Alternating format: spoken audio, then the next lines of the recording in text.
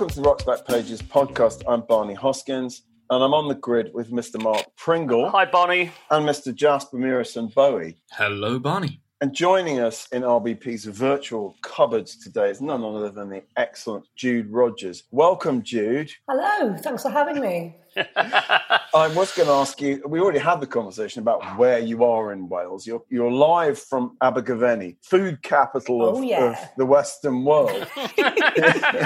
Rock and roll. In beautiful Wales.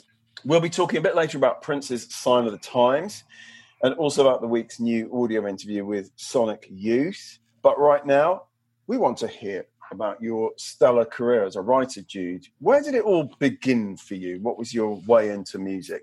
My way into music, I was always into music, always. From a very traditional Welsh family. So the music was more chapel and pub. But since I was little, I was just obsessed. My dad was a big music fan. He died when I was quite little, and I kind of was a bit obsessed with his tapes and things as I grew up. My career as a music journalist began at a local paper in Llanelli, which I can say and many people can't. Do you want us all to have a try? No! Don't end up with spit all over the screen. Yeah, that's not advisable, especially in these days. No, quite. Yeah, tongue behind your teeth. That's what the tip for Llanelli. Okay. So basically my job there, I did work experience. My job was to collect the charts from Woolworths on a Saturday morning and type it up. Oh, that's fantastic. Which was that's my the start. way in, and, isn't it? Which sounds very mundane, but God, it was exciting. And I'd then go to the bargain bin and spend money I'd earned on all sorts. The things that have started off in Woolworths Central Llanelli, my love of synth pop. I bought a cheap knockoff early 80s synth pop compilation, which is where I first heard, oh God, the Teardrop Explodes, and who weren't strictly synth pop, but kind of bits of craft work, that kind of stuff. Yazoo, those sorts exactly. of groups. Yeah. And so I did that for a while. Went to university, kind of slipped off it for a while because I went to quite a fancy university. I went to Oxford and everybody was much better than me, and I ran away from journalism and I was scared. And President of the union, weren't you? I was president of the Students' Union of my college, which is not the same as being the Oxford Union. I hid away from the toffs.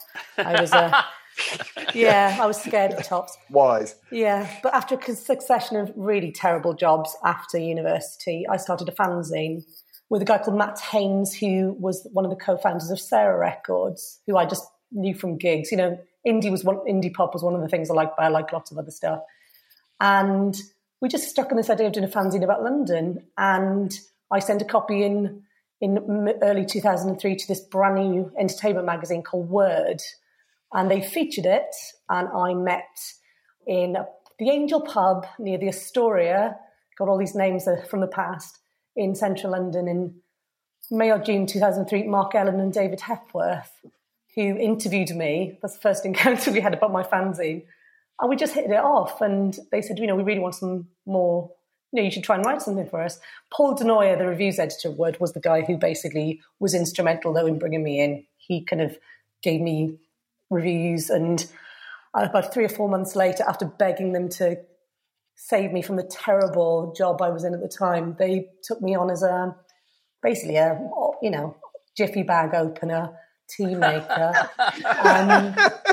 And very grand. That was it. I was just really keen to write, and suddenly, I was in this office with Mark Ellen, David Hepworth. One tough. Oh, Mark is just amazing. Mark is just the most entertaining man I think I've ever been in the room with. But excitingly for me, Mark and Dave was slightly above my generation. Andrew Harrison was the features editor who'd edited Select in the 90s, which was my Bible. It was so exciting. And Paul Denoyer, who is one of the greatest writers. Yes, I was in the room with all these people, and what an education I had. It was a small room, wasn't it? I mean, I've seen pictures of the Word room. It's a fairly small room, slightly larger than the Rock's Back Pages cupboard, but still small. You wouldn't be able to all work in there right now, would you? No, but clearly it was a hive of eccentric creativity. It was fantastic. I was next to the reviews cupboard, which was constantly toppling, full of, CDs, DVDs, promotional things. James Yorkston cider. I remember we had a lot of James Yorkston cider at one point. piles of chromolins. But yeah, it was a small team, so I learned a lot. I was de facto production editor for a while. I had to learn InDesign pretty quickly. I did photo research. I remember finding the Daily Mirror photo archive and finding amazing stuff that we could get there quite cheaply for the mag, amazing old forgotten pictures of the Sex Pistols and stuff like that. But it was great because what was really great about Word is they were really keen on getting fresh voices in and different perspectives. And Paul was especially great because, early on he said to me, for some of my first reviews, he said, there are 4 Brian Eno reissues coming out, the first 4 Brian Eno albums. I want you to do 1,200 words. And I was there going, well, I know the first ambient album really well. I love it, but I don't know these. And he said, that's why I want you to do it, because you're interested in music like this. And I don't want to read somebody who's written about it 200 times as an interview, or whatever. He got me to do Paul Simon's complete solo back catalogue really early on. It was amazing. I was given such great opportunities. And then slowly the interviews started to come in as well. What were the first that you did, Jude? Well, the first that I did actually was before I started work there. It was August Bank Holiday in 2003, and obviously no one was around. I had a panicky phone call from Andrew Harrison, who I'd never spoken to before, saying, can you get to Leicester? We know we don't know you very well, but do you want to go to Leicester to the Travelodge to interview Billy Bragg? And obviously I said, yes. But this is the next day, and, I was there going, I don't know what to do. And I had to go. I was in Swansea with my mum. We went to Argos to look at dictaphones, I remember. I was so completely clueless. My uncle lived very near Leicester, so I ended up going to Leicester and my uncle dropping me off at the Travelodge. He was in the Travelodge because he was between Reading and Leeds, Billy Bragg. That's where he'd stopped in between the legs of Reading and Leeds. He was such a joy, though. What a lucky person to have for a first interview. And I remember him giving me kind of career advice, saying, don't give up your job, keep trying to build up a freelance career and keep at it. But I loved the interview, and I think that was the thing that got me in, really. I interviewed Kelly Jones from the Stereophonics after that. That didn't go as well. Funnily enough. Not too many zingers on the page from him. I'm sure he's very nice, but it was not particularly great day for Kelly. So the Travelodge in Leicester, not quite the Sunset Marquee in West Hollywood, but I imagine that you have interviewed many other luminaries in slightly more prestigious surroundings. No reflection on Leicester's Travelodge, by the way. It may be one of the finest Travelodges in the country, for all I know. Starting off as a music journalist in 2003, I did miss I missed the glory years, but I did still get a few amazing press trips. I went to East Berlin to see Portishead launch their 3rd record. My first international job was the Arcade Fire in Vancouver. I was 27. I'd never flown by myself before. There was no publicist coming along. It was just me. I couldn't get over how exciting it was. I spent 3 days with them out there, interviewed all the members of the band. Fantastic. Had downtime in Vancouver. That was amazing. I still have the AAA pass that I had from that ice hockey stadium hanging on the back of my office door at home. I've always had it, You don't have that with you, do you? I don't, but I can show you a picture later. But I've got a son who's 6, and kind of even he knows about it now because he's trying to wear it around his neck. And I'm like, don't, that's my precious thing. Has he taken it into school for a show and tell? Yeah, he knows my job is quite strange. My body is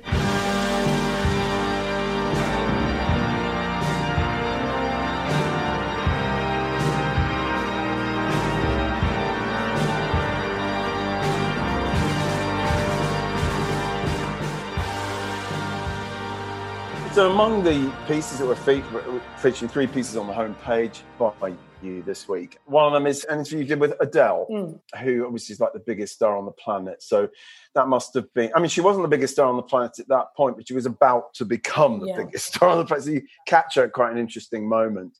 For the wonderfully named The Gentlewoman magazine. Fantastic. Does that still exist? Does that still exist? Yeah. It's a really great magazine. Okay. It's kind of, very high-end, quarterly. Yes. They've got some, they had Beyonce on the cover 5 years ago when nobody else could. It's got a real cachet. And this was like 3rd issue. It was very early on, this one. Okay. Well, it's a great piece that just really sort of captures what's, endearing and and sort of authentic about Adele. I mean, we're not going to have a long conversation about Adele. I'm a sort of almost like a reluctant fan. I didn't want. In fact, I reviewed her first album for Uncut, and I thought it was a bit phony and a bit sort of sub Amy Winehouse. And then when the second one came out, I had to just sort of admit defeat and say, do you know what, this girl can really sing and write, and I thought it's pretty damn good. I mean, you're a fan, I assume. Yeah, I've kind of gone up and down with her over the years. First record, I remember her first single, Hometown Glory, I thought was great.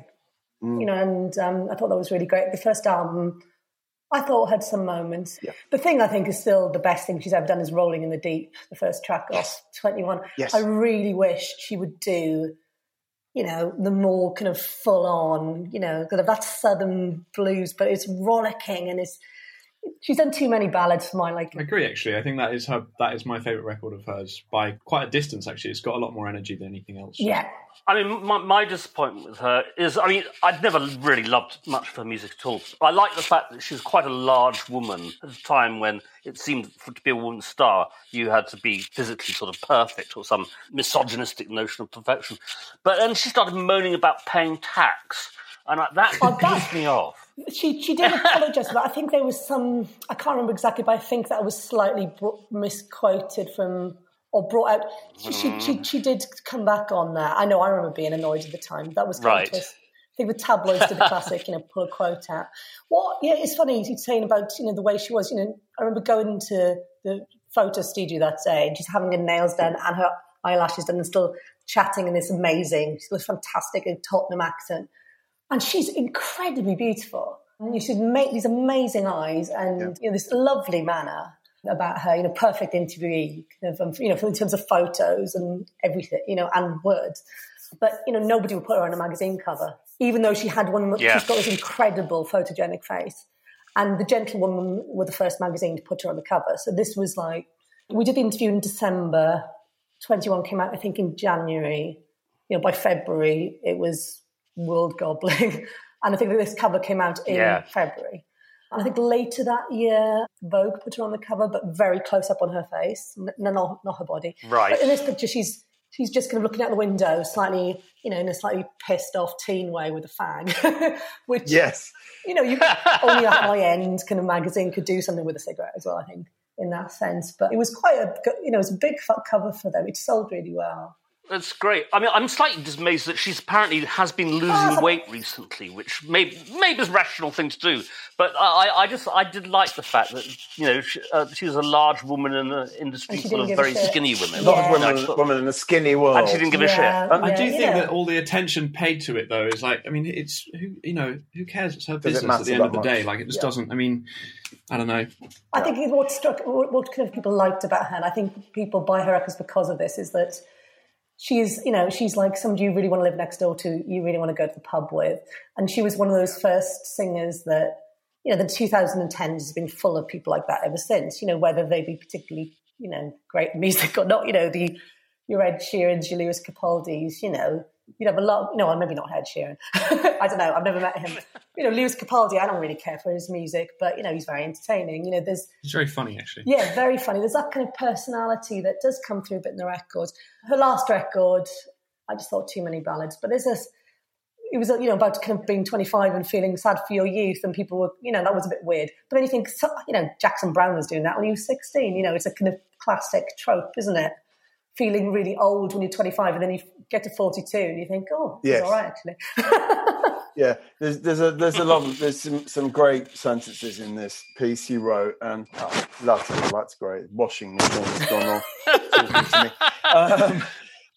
You're talking about she has never been edgy. Early in her career, she told one newspaper she was a cool kid in the outside world, but would sneak home to listen to ballads. As if it was a sort of terrible, guilty secret. Yeah. But she is a great ballad singer. And your piece talks about everything like the Brit School, obviously like the fact she got her heart broken, and that's what essentially lies behind the 21 album. And also talks about her touring in America and sitting at the front of the tour bus, listening to country music with Steve Earle. She was introduced by the bus driver, was playing country music. So maybe we can expect a country album from her. That would be amazing. She's a massive Bette Midler fan, and I think she mentioned that back then, and that really figures. And it kind of works that she's become this massive star in America as well. She's a mum-pleasing artist, in kind of a sense. My mum liked her music, and I think there's something really touching about her music. I think similarly, when kind of I had my worries early on, but kind of I don't think she is phony. I think I really want to hear some more stuff from her. And I want to hear that country record, actually. I wanted to hear, or her turn to a rave diva or something. I want a bit of Welly. I like a bit of Welly from Adele.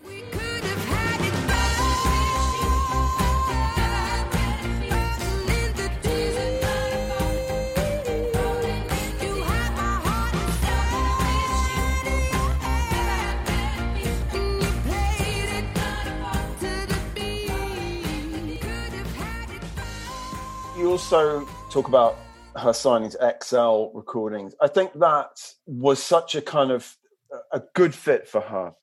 Unlikely label in the sense to come after, since they had like Radiohead, White Stripes and so forth. But actually, I think I don't know whether it's fair to say, but it seems to me they've managed her career brilliantly. Yeah. I mean, she's... it's very simple what she does, but it's just done with great authority. I'm sure the next album will be called whatever age she is then. But why not? I mean, if it's not, I'll be disappointed, to be honest. Yeah, I think everyone will. I think completely. It's just become a sort of national institution now. Adele makes her albums after her own ages. Oh, God, she's going to wait until she's 33, though, hasn't she? Because that will feel, yes, vinyl, yes, And she's going to have to do one when she's 64. Well, and 45, of course. 45. Very short record. very short. XL, if you're listening, we're offering this marketing campaign free of charge. Actually, 45 could be an EP, couldn't it? Yes. I think that might be when she goes back to the sort of, more rolling in the deep style, like a Northern Soul 45. Like, oh yeah, go for it. Rolling in the deep. I put it on the other day when we were talking about doing this, and I thought, God, it's such a great record. It's fantastic, so great. It's kind of, I think it's up there with, those Amy Winehouse records that just kind of blow your mind. It was a funny time because everybody was desperately seeking for the next Amy, but Amy without all the troublesome bits of Amy. Yes, Adele and Duffy, and there were lots of other people at the time who were interesting. Candy Payne was a great singer who kind of just kind of came and went, and lots of other interesting people. Talking of Amy, the second piece we're featuring is this interview you did with Tony Bennett in 2011. It's sort of life lessons from Antonio Benedetto, isn't it? Really? God, it's wonderful. What a fantastic man. But we learn in this, if we didn't know, that he himself, this is, as you point out, and please, I think it's like literally 2 weeks after Amy Winehouse died. Is that correct? Yeah. Something like that. And of course, she had duetted with him in a kind of completely besotted way. That's in the film, Amy, and you see how just she's so overawed by working with him. But it adds resonance to the quotes. He suffered a cocaine overdose himself in the 70s. And then in one of his sort of pieces of advice that you extract is legalize drugs, but don't let them ruin you. And he says, I would have loved to have talked to Amy about this. We hit it off when we sang together. I'd love to have sat down and chatted with her about what Woody Allen's manager told me. And he was talking about Lenny Bruce. I said, what did you think of Lenny Bruce? And Charles Joff said, he said one sentence that changed my life. He sinned against his talent. And in a way, I suppose that's what he would have wanted to say to Amy. Don't sin against your talent. Yeah. Do you remember that encounter with Tony? Oh God, yeah. Oh, be asked to interview Tony Bennett. Another thing that was so great with words. They just were like launch me out to interview. I don't know. I think if you're a female journalist in your 20s and 30s, quite often it's just you're into. I was going to say you interviewed Laura Marling like 10 times. Laura Marling's amazing, and I've loved it. I have interviewed her lots, and she's great. But it's like, you're young, you're a girl, you go off and do this. And word like, right, Tony Bennett, and I was like, oh my God. Yeah, it was Park Lane Hotel. I mentioned this in the piece, don't I? I got an autograph from my Auntie Velma. Who's the old lady? She's not my auntie, Welsh auntie, lived 2 doors down, and she used to look after me when I was a little girl. She was so excited. It made her day. he was just sitting on this kind of bench in this very grand suite, and I kind of sat next to him on the bench, and it was like we're both waiting for a bus or something. He's got his beautiful, his face, and talking about the stuff about Amy. I remember him being very moved talking about that. Yeah. And you're sitting next to this guy who's, pretty fine fettle for his age. He was in his early 80s then. And I still follow his Instagram account, and he was some brilliant pictures of him recently. Like, here's some courgette soup I've made. And he's, well in his 90s, looking great. You forget that he had this awful period when he was completely hooked on drugs and he really didn't come out of it. And there's something quite moving sitting there with this, old guy thinking, that could have been her. Can you imagine Amy Winehouse would have been like if she sorted herself out and she'd carried on, I think that he's someone whose reputation has actually got bigger and bigger and bigger over the years. Something about, that there's real artistic integrity behind what he does in a way that you can't say about a lot of similar singers to him, singers working in the same sort of territory. He really believes in what he does and takes a great deal of artistic care over how he performs and how he records and everything. And he's interested in younger artists in a way that's not just to sell records. You read about him talking about Lady Gaga, and that's not a natural fit when you first think about it. Yes. But, Lady Gaga and Amy Winehouse, they're massive music fans. They really love it, and they really put in the hours either, in Lower East Side clubs like Lady Gaga did, or listening to records and learning jazz singing at home in this chaotic family as, Amy Winehouse did, And you've seen both of them, film footage of both of them with Tony Bennett. You can, they hold him in this reverence. And you can see that he's just having a whale of a time as well. He's really, he's genuinely really enjoying what he's doing still, which I think is a really amazing thing to see. I love this piece. I think it's a lovely interview and just really nice turns of phrase. What you're talking about the signature is he pats my knee gently to make points. His New York phrasing falls on the ears like honey. The hour flies by. He pulls one of three pens from his inside pocket. The baby blue lining on his immaculate jacket matches his socks. It's a lovely, evocative piece of writing. And it just sounds like a great interview. I love it. I do love that. Whenever I'm in an interview situation, I'm kind of trying to record everything in my mind, and I'm not one of these interviewers that can just photograph everything and it's there. I'm just kind of scribbling, in my notebook. I'm a terrible scribbler, kind of like blue socks, blue lining. Don't forget that detail. or after the interview, I'll go to the loo and I'll record something into my dictaphone. It's all, very. I shouldn't be sharing these kind of like top secret tips. And now everyone's going to be doing that. Yeah, it's what makes it come alive, though, isn't it? And it also for me now to read that, I hadn't read that piece for years until the last couple of days, and it was really special. And I saw him singing as well, and he did a gig at the Palladium and show reviewed for The Guardian around the same time. And we have that on RBP too. It is. And, it was a 5-star gig, and I met Andamant after it. It was my first childhood hero. So it was Wow. Well, what a night! Top that, exactly. I gladly surrender myself to you, body and soul.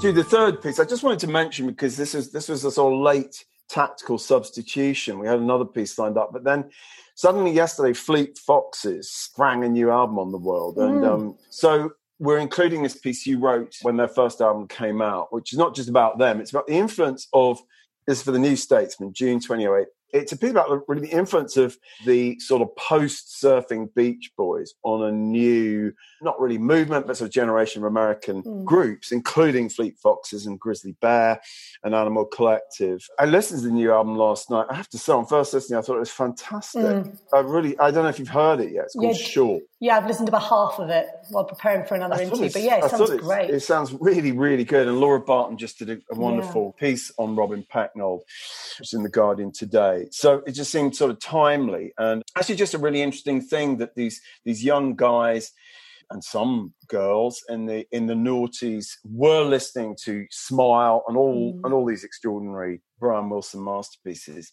In fact, on the new album, I believe there is Pecknold was obsessed with this thing that was on the Smile box, which is Brian Wilson just recording dozens of harmonies for Don't Talk, Put Your Head on My Shoulder, I believe. And he got permission to sample some of this for one of the tracks on the new album.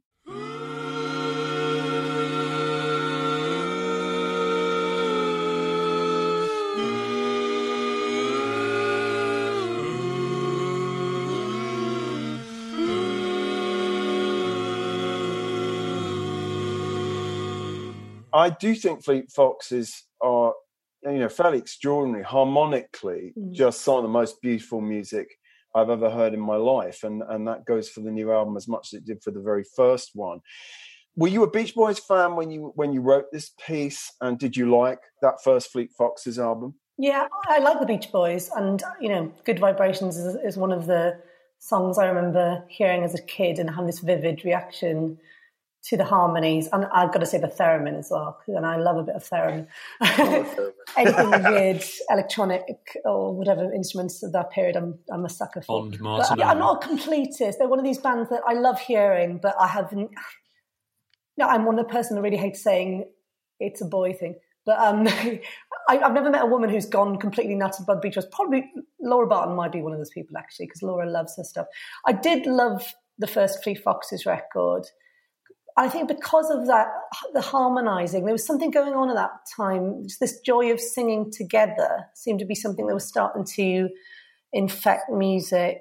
I wonder now, looking back, whether it was something to do with the sort of rise of, psychedelic folk and that movement at that time, which is something I was really into. So that's what sort of got me into folk music in general, the kind of Green Man Festival vibe. Yes. That's basically why I live where I live now, is because of that whole movement, and I fell in love with Wales.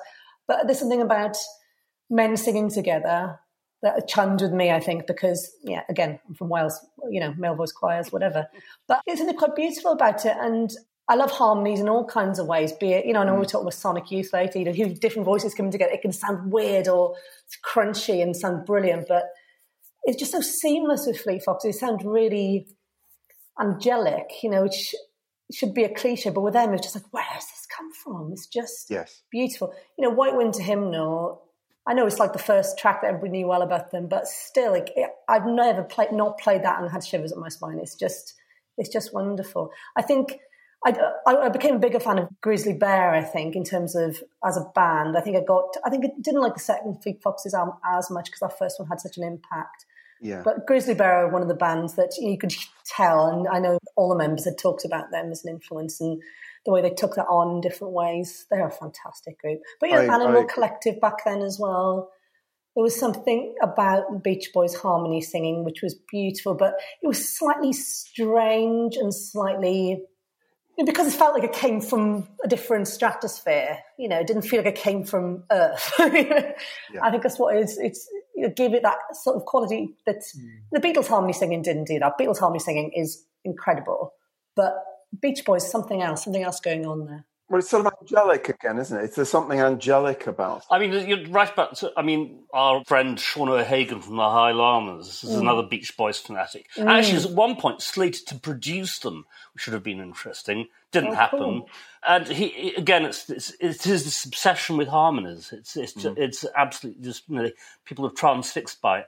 I mean, you're right, and the Beatles are really, I think, are interesting because they are like the Everly Brothers. You can see where their sort of harmony, the basis of their harmonies come from. And the Beach Boys are actually more out of barbershop quartets. Yes, yeah. But it's an extraordinary noise.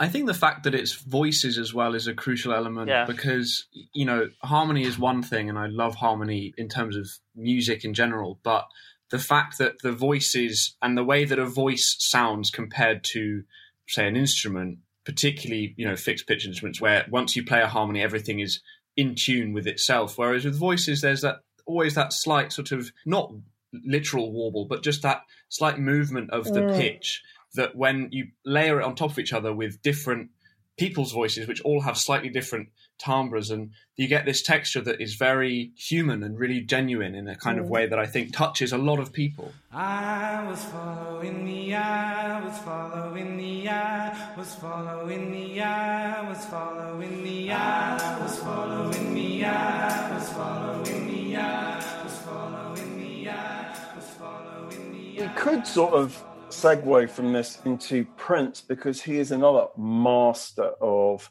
kind of, I suppose, self-harmonizing almost. You know, the very first track on his first album is just this a cappella thing where it's like a choir, but it's all Prince, called For You.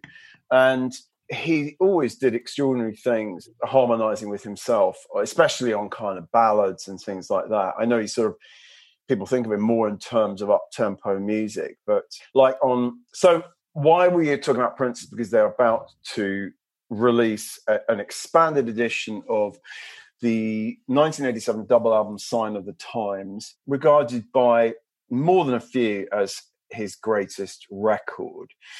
Well, certainly perhaps the most diverse record. I still think it's pretty fantastic. Like, as with a lot of double albums from that era, there are sort of slightly kind of throwaway moments. It's not all brilliant the whole way through. But then that's the same with like the White Album, Exile on Main Street, you name it. I still think it's probably got some of his really greatest music on it. Were you a Prince fan in that era in the 80s?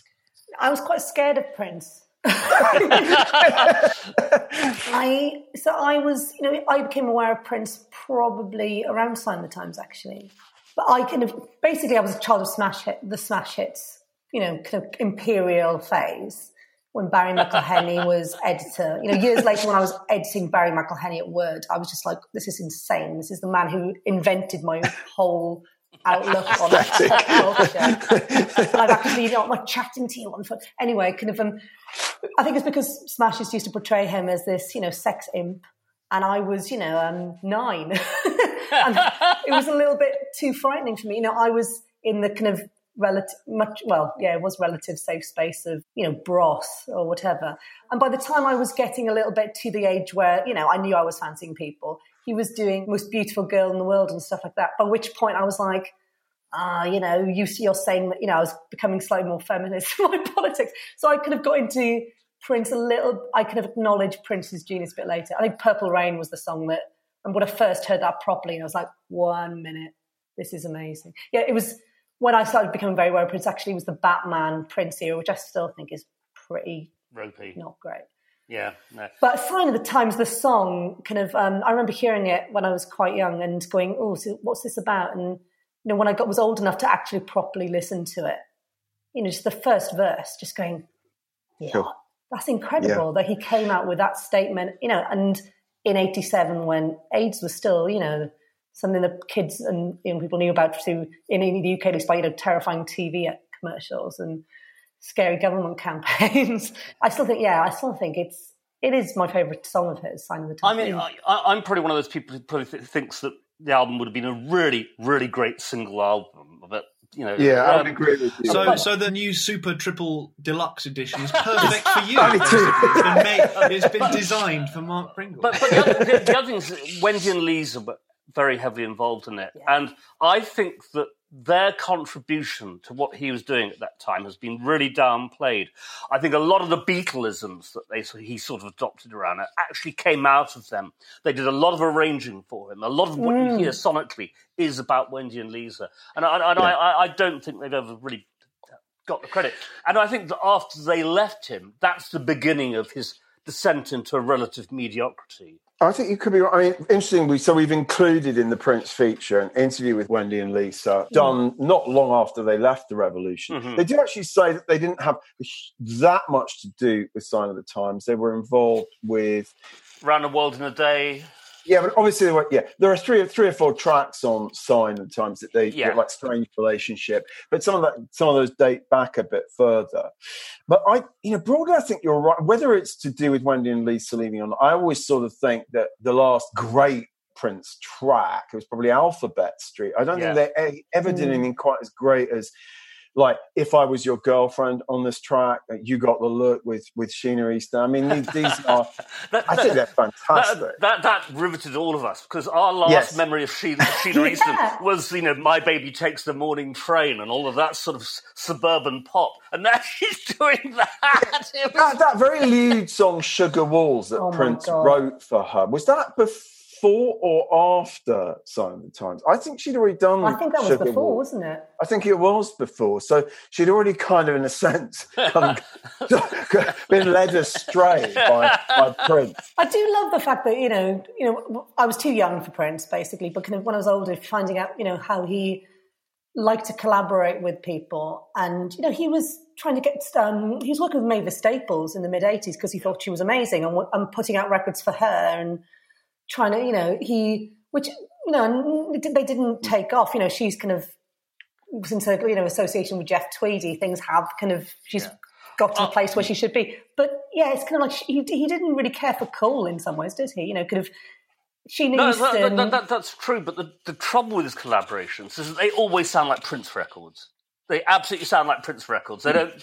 The artist he's collaborating with really doesn't get a look at it. Yeah, but it's Prince, to be honest, isn't it? So. Well, I mean, what everyone kind of said about, and still in a sense says about Sign of the Times is you know, who is the real Prince? There's so many different facets of Prince on this record, and in one of the contemporary reviews that we're featuring by Jim Sullivan from the Boston Globe, he says, you know, the main question here is which hat is Prince wearing? Try these on in no particular order: social activist, carnival cavorter, rabble rouser, dancer romancer, shake your body funkster, pop purveyor, Christian rocker, waltzer, thinking person's guitar hero, and perhaps most strikingly, a one-woman man.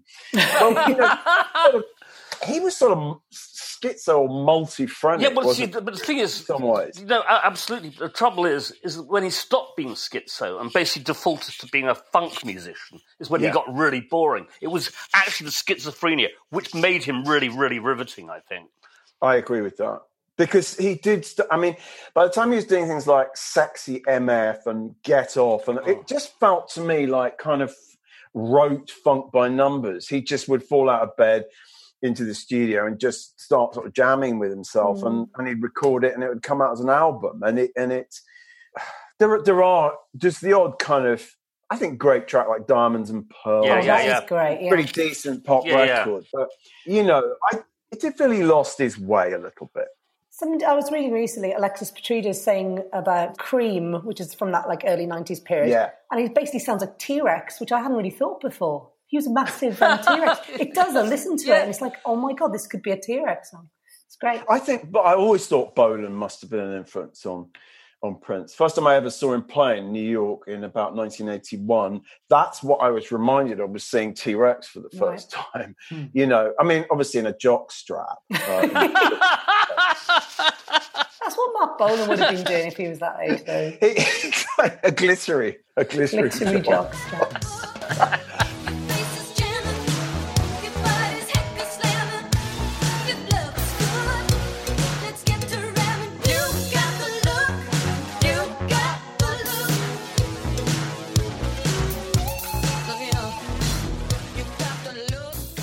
I do think it's amazing that the biggest artists in the world at the point the Sign of the Times came out were doing, some of the biggest commercial artists were doing things like this, though. You know, in that decade, I think it's, you know, Madonna was somebody who spoke to me more. You know, even I found her a bit scary, but also I loved the songs, and there were always bits in Madonna's records that would reach out to younger girls, like True Blue. That was a bit safer and gentler and nostalgic. But yeah, Prince, it took a while. I think it's just my very conservative Welsh background. I love this sort of young Jude being scared of Prince and Madonna. I think it's. No, I didn't love Madonna. Kylie and Bros. Until I kind of saw the light. I still love Kylie, but not Bros. So the last of the free offerings on the homepage this week is in our sort of obituary section, and we're saying goodbye to the great Roy Head, who died this week. Now, Roy Head is not a household name, but he was one of the first really convincing sort of blue-eyed soul singers, a white guy that came out of Texas into, you know, again, a family that probably just listened to country music, but was later signed to the notorious Don Robey's Backbeat label and sort of really promoted as a white soul guy. And we have a couple of pieces. One, Bill Miller writing in June 1966 for Soul magazine here in the UK about Roy Head. And he's And he's sort of almost slightly reluctantly kind of saying, this guy. I mean, he uses the word Negro, as was, obviously common in soul magazines of that era. And he sort of talks about Roy Head being one of the most convincing, white singers singing in a kind of Negro style. But he had a huge hit with this record, Treat Her Right, which it still sounds pretty damn good. I mean, it's not as good. It's not Bobby Blue Bland, but it's pretty damn good. Do you ever remember hearing that in this? Do you remember hearing that in the 60s? I don't think it was a hit here, Mark, but I mean, do you remember it? Actually, I mostly remember it when I was sharing that house with Martin Stone from Chili Willy and the Red Hot Peppers in the late 70s. That record was always on their turntable. I probably didn't hear it at the time, but certainly it was a house hit for a good 2 or 3 years for me. I think quite a lot of blue-eyed soul guys from the American South who sort of went into R&B. I think Roy Head then sort of went back to country music, which is a sort of fairly, no doubt, it's a Trump supporter now. I don't know, but I just for Treat Her Right and also he was an incredibly dynamic stage performer. He developed this kind of wiggling, rubber-legged dance moves. So he was. And he found it quite difficult to record because when he was in the vocal booth, he would be doing this dance. Yeah.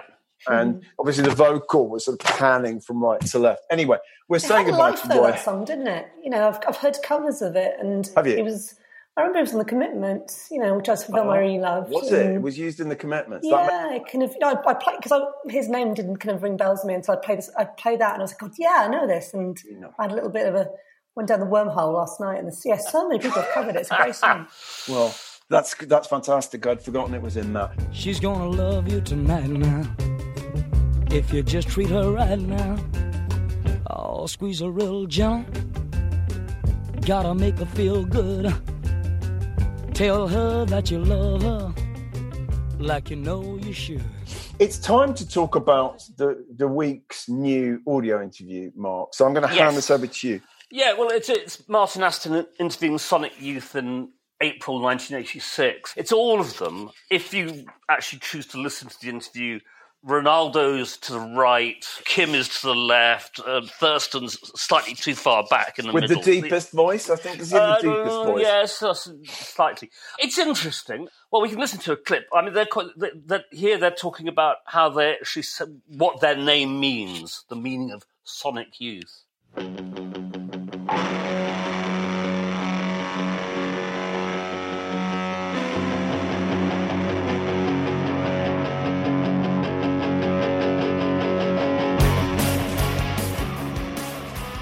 Why a Sonic Youth? I mean that's we're totally into sonics. We're into like sound exploration. Right. We're into like working with sound to its fullest potential. Right.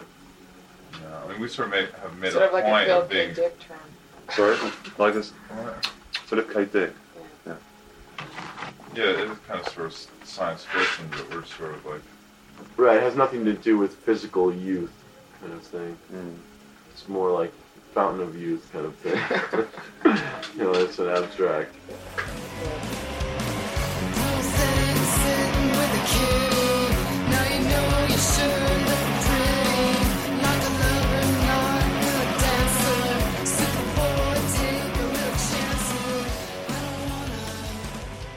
They're very interesting about, Martin Aston sort of assumes that they kind of came out of hardcore, and they say, no, absolutely not. That actually their roots are probably in New York no-wave music, which does make some sense, especially when you see it in relation to the way that Thurston Moore now lives in London and is just involved in improvised music and so on and so forth. That makes sense. They just deny ripping off the Stooges vehemently. They talk about their methods, about refining accents and the way in which... Because, again, Martin is trying to pin down their methodology, and they're kind of saying, none of that's true, is that we refine accents and so on. So this next clip, it's talking about the guitar as a weapon. It's interesting stuff.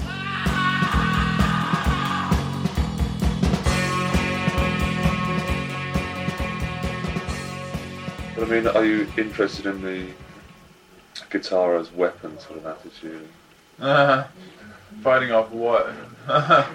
I mean, who's the enemy here? Well, there's sort of, I mean, there's been all these press comments about you, you know, that you're the people who are sort of, we're the boys. You're like sort of burying the corpse of, like, you know, rock and roll and the Not at Stones all. and this We're sort not of burying thing. the corpse. I mean, why would we bury the corpse of rock and roll? Well, not we don't well. consider it a corpse. I mean, we don't have nothing. We consider that we carry forth the torch, if anything, yeah. rather than bury the corpse. I mean, that's the whole thing about it compared to that Long Rider stuff. They're burying the corpse. I mean, they're just like dancing on a dead thing. Well, they're like dancing with the corpse.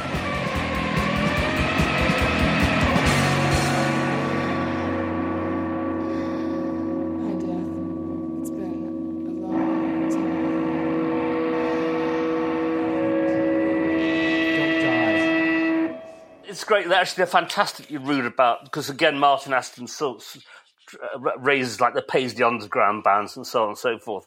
They have no time for this sort of stuff whatsoever. They just see it as deeply reactionary music. We'll play a clip at the end of the thing about them covering "Get Into the Groove" by Madonna. Which that's a great clip. They're convinced that Madonna is rock and roll, and they don't. Well, they don't absolutely. See, and also that even though they're a guitar band, they use drum machines and synthesizers on that cover. And again, Martin sort of challenged him, saying, "Why are you doing that? Isn't that sort of going against what you stand for?" I think by his own admission today, Martin would probably say that he was a bit po-faced in this interview. I think he sort of does, as you say, has a sort of an idea of what Sonic Youth means. Yes, exactly. And of course, they bridle against that, as most acts do. You know, don't put us in a sort of box. He also has a tendency to ask very complicated questions, and you can almost hear the band he's interviewing scratching their heads and trying to work out what the fuck he's on about. You know, we've all done that. I have some sympathy because I think interviewing 4 people is it's hard. Intimidating. I mean, Jude, have you ever interviewed a whole band sitting around? It's really quite daunting, and it's not particularly pleasant, is it? No. Band of Horses in LA in 2008.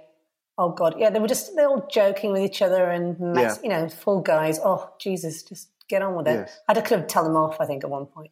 So with Thurston Moore and you know, Sonic Youth and Madonna, he's talked about that in recent years. How, you know, Madonna was somebody they knew because she lived in the Lower East Side and she was involved in no wave bands, which is a part of Madonna's story that I always want to know more about. You know, she's, you know, because she came from that grimy side of, you know, it wasn't even post CBGB's New York, was it?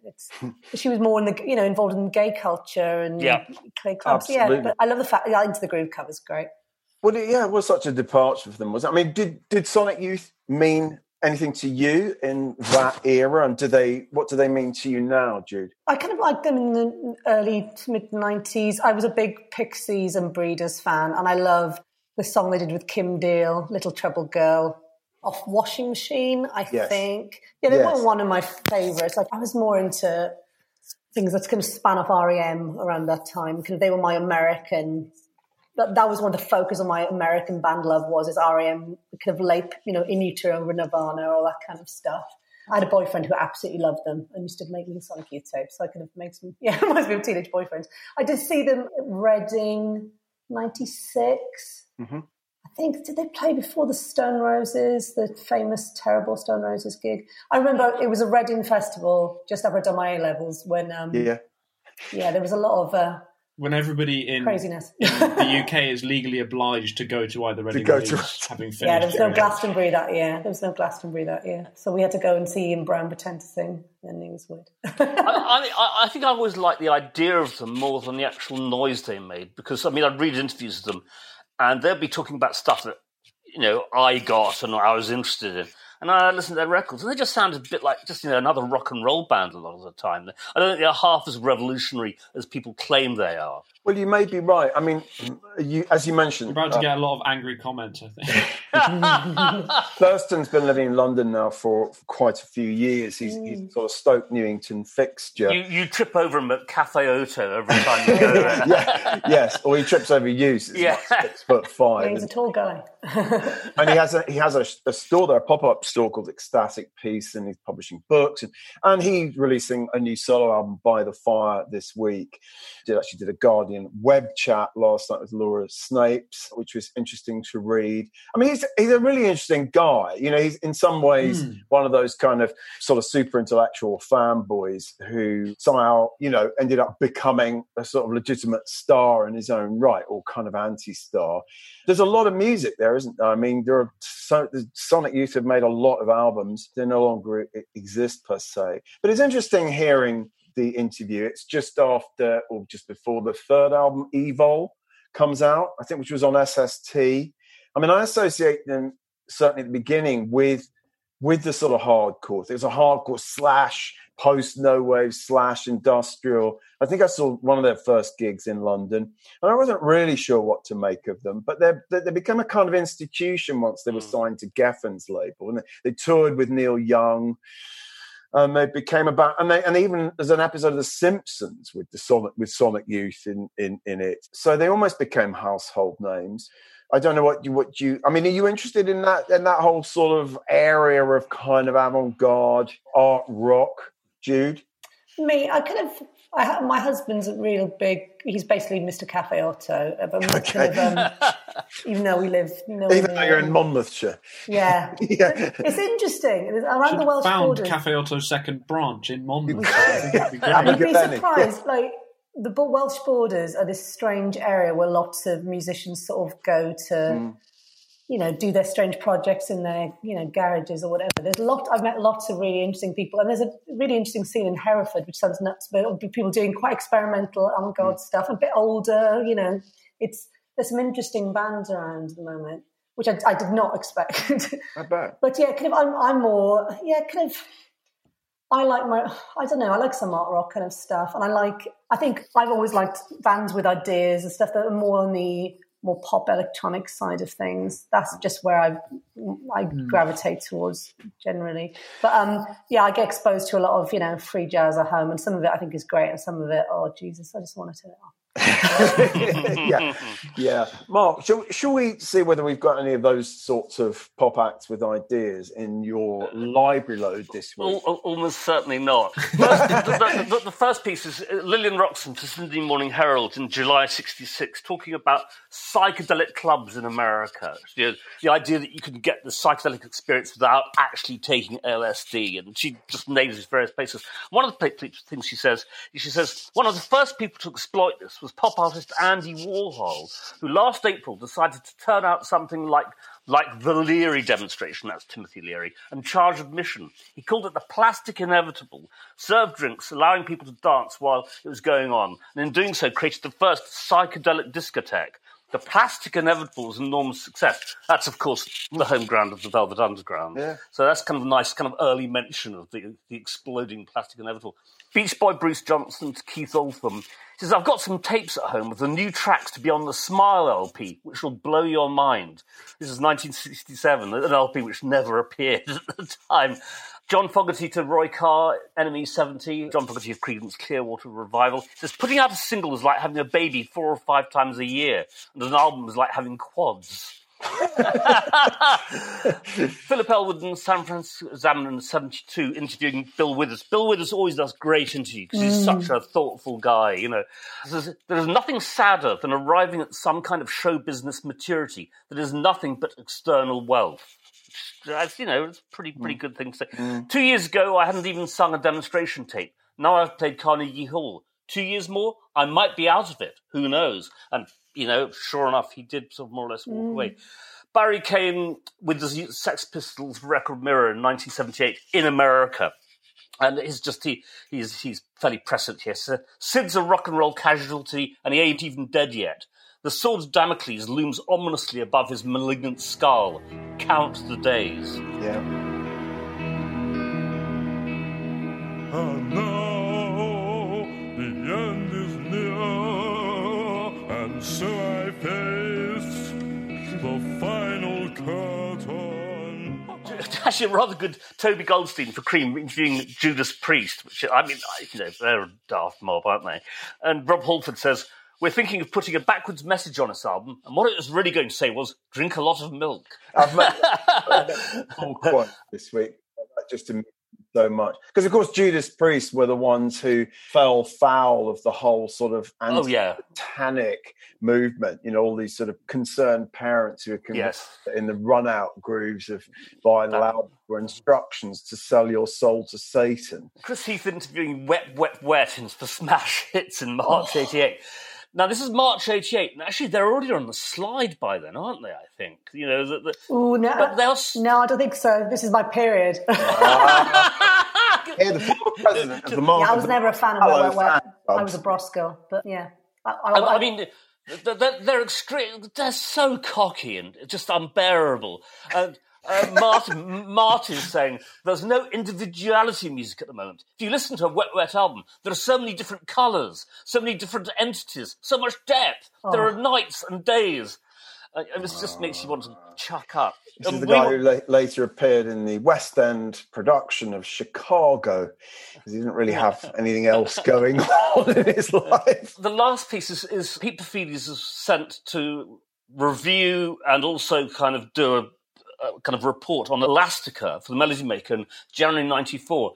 Now, he points out this thing is that basically Elastica were entirely anti-Melody Maker because they had such connections with, well, particularly Steve Lamacq, who's, you know, NME journalist at the time. So he gets rumbled as being there from Melody Maker. He says, I sidled off to the reception area after Elastica's final song in order to conduct a few vox pop interviews with fans.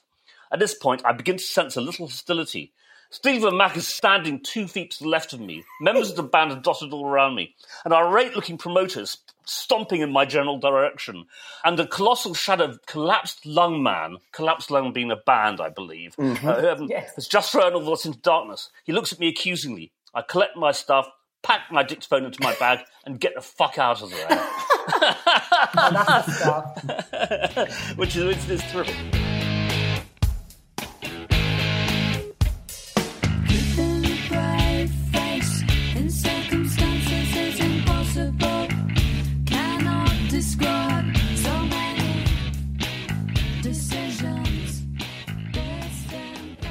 So that's my lot. Who's next?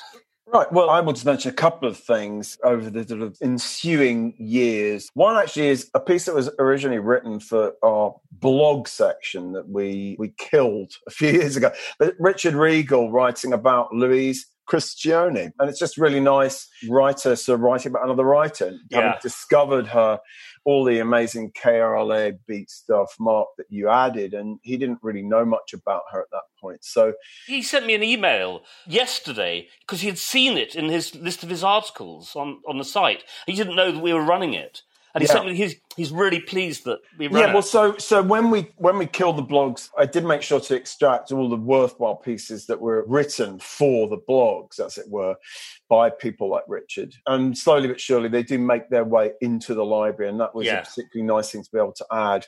Jasper, what about you? I've got a couple of things to mention, starting with a piece about Kim Weston by Lois Wilson in Record Collector magazine. And it's a really nice interview with Kim Weston. Classic story, started in gospel music with, I think, a group called the Christianaires, which is a hilarious name for a group. But and it's just a nice interview. I mean, I think she's always been bigger in the UK than in her native America. But she did have a big hit with Marvin Gaye right after she left Motown, and then sort of realised maybe she shouldn't have left her. She's very interesting about working with Marvin. We never got to pick any of the songs. It was so frustrating. Marvin and I would rehearse the LP together, and that was when I saw an ability in Marvin which I'd not seen before. I heard the frustration in his voice. At that time, artists at Motown were not allowed to do their own production, and he said, I'm better than most of the producers here. It was difficult because we did not have creative control, which, you know, is a story that's since been told, but I think it is always interesting to hear that as Marvin Gaye being straitjacketed by Motown and not allowed to do what he wanted to do. So that obviously did change with what's going on. Yeah, absolutely. Where, I mean, I think fair to say, probably Mark, he did have. I think, but maybe not total creative control. Well, he pretty much did, and that was the thing, is he basically made the album regardless of what Berry Gordy wanted or didn't want. And at first, Berry Gordy didn't want to put it out. I mean, it may never have seen the light of day, and I think it was other people at Motown who basically kind of said, "Look, this has got to go out." Yeah. But also, Lois asked her about being the first female Motown artist to perform on UK soil, and she tells a funny story of being in, getting picked up from the airport, and everyone was going, "Why are you so calm?" Because she's always been taught as a child to be cool and calm. They're saying to me, "Why aren't you showing any excitement or enthusiasm?" But on the way from the airport to the hotel, I threw up over everyone in the cab. Was that enough excitement for you? I asked her. Was she part of a Motown tour, or was it just her coming over independently? I think it was a Motown tour. I think it was. If it was the first one, it was the one that one of our writers, Barney, remind me, who was the founder of the Motown fan club in England. Oh yeah, Dave Godin. That's right. He put it together, and they played to half-empty halls. It was a disaster. Yeah, exactly. What else? Next up, John Lewis interviews Salt and Pepper for Hotline magazine in August 2010. And I love Salt and Pepper. They're just great. And the interviews... I sprinkle them on everything. Very good. Go on. It must feel odd, suggests John Lewis, being referred to by their teenage stage names. Pep's fine with me, says Pepper, a.k.a. Sandra Denton. Everyone calls me Pep. But Salt has always been a Cheryl. And Cheryl agrees. We're so totally opposite. Pep's the outrageous one. You'll always find Pep out partying with her celebrity friends like Queen Latifah and Missy Elliott. I'm the stay-at-home conservative one. My friends are the down-home, round-the-way girls from my local church. That's brilliant. Tell me, is this true or not? But Spinderella, their DJ, has actually been different women at different times, but always called Spinderella. Is that true? Don't ruin my childhood. Don't ruin it for June. I thought Spinderella was a DJ Spinderella, but I don't know. I thought there was only one. Yeah. Oh gosh, the mystery. The first record of theirs. My 6-year-old heard Push It on the radio about a year ago and got obsessed with it. And I don't really want to explain the lyrics to him. Well, it's classic because my then sort of 5 or 6 year old niece, I remember her stomping up and down the stairs of her parents' house, singing "Let's Talk About Sex" at the top of her voice. It was absolutely superb. Push it real good.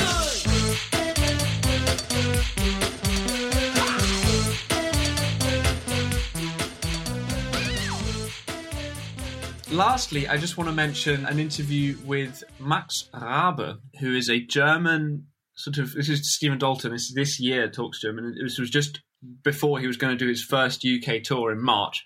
I don't think that happened. I don't know why. But he's actually a really interesting story because he's a classically trained opera singer who then started doing Berlin cabaret 20s, 30s stuff under an alias, which has sort of become his main gig as being Max Rabe. And it's very funny. He has this very sort of high voice, but he's done all kinds of slightly weird things you wouldn't expect. Like he played at Marilyn Manson's wedding when Marilyn Manson got married to Dieter Von Teese. So it's sort of, he's moving in all these slightly strange circles, and his music has a tendency to be quite funny because of his delivery. And I've played it previously in the office, and it's so odd as a sound to be released now. Just the way that he sings and delivery, kind of reviving this Berlin cabaret feel.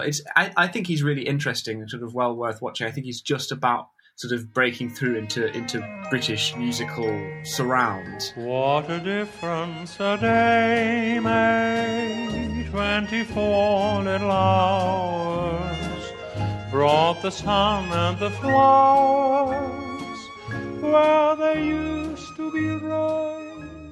Jude, thanks so much for joining us. Oh, you're very welcome. Live from Monmouthshire. It's been such a joy speaking with you. And we will be back in a couple of weeks with Midge Ure, special guest Midge Ure, talking mainly, of course, about Slick. But in the interim, we're going to go out with the third and final clip from the Sonic Youth interview, Mark. Yeah, which is about them covering Madonna. It's very amusing. Great. So we'll say goodbye. Take care. Lovely to see you all. Bye. Bye. Bye. version of Into the Groove by Madonna. That's coming out on a single. Why? Why? Because we love her. That song too. Yeah, the song is great, and we're total fans of her. We do like it's real different than anything we ever did, because it's real sort of drum programs and synthesizers and like hip hop beats. A lot of synthesizers. Yeah. Why? I mean, why? I mean, this is. Why not? I mean, it's there. It's like it's appropriate. I mean, we do is we just. But hold on a moment. This is entering a different. I mean, you're saying that you are a rock and roll band. Yeah. Like this is your sort of Madonna. destiny. Madonna is a rock and roll band.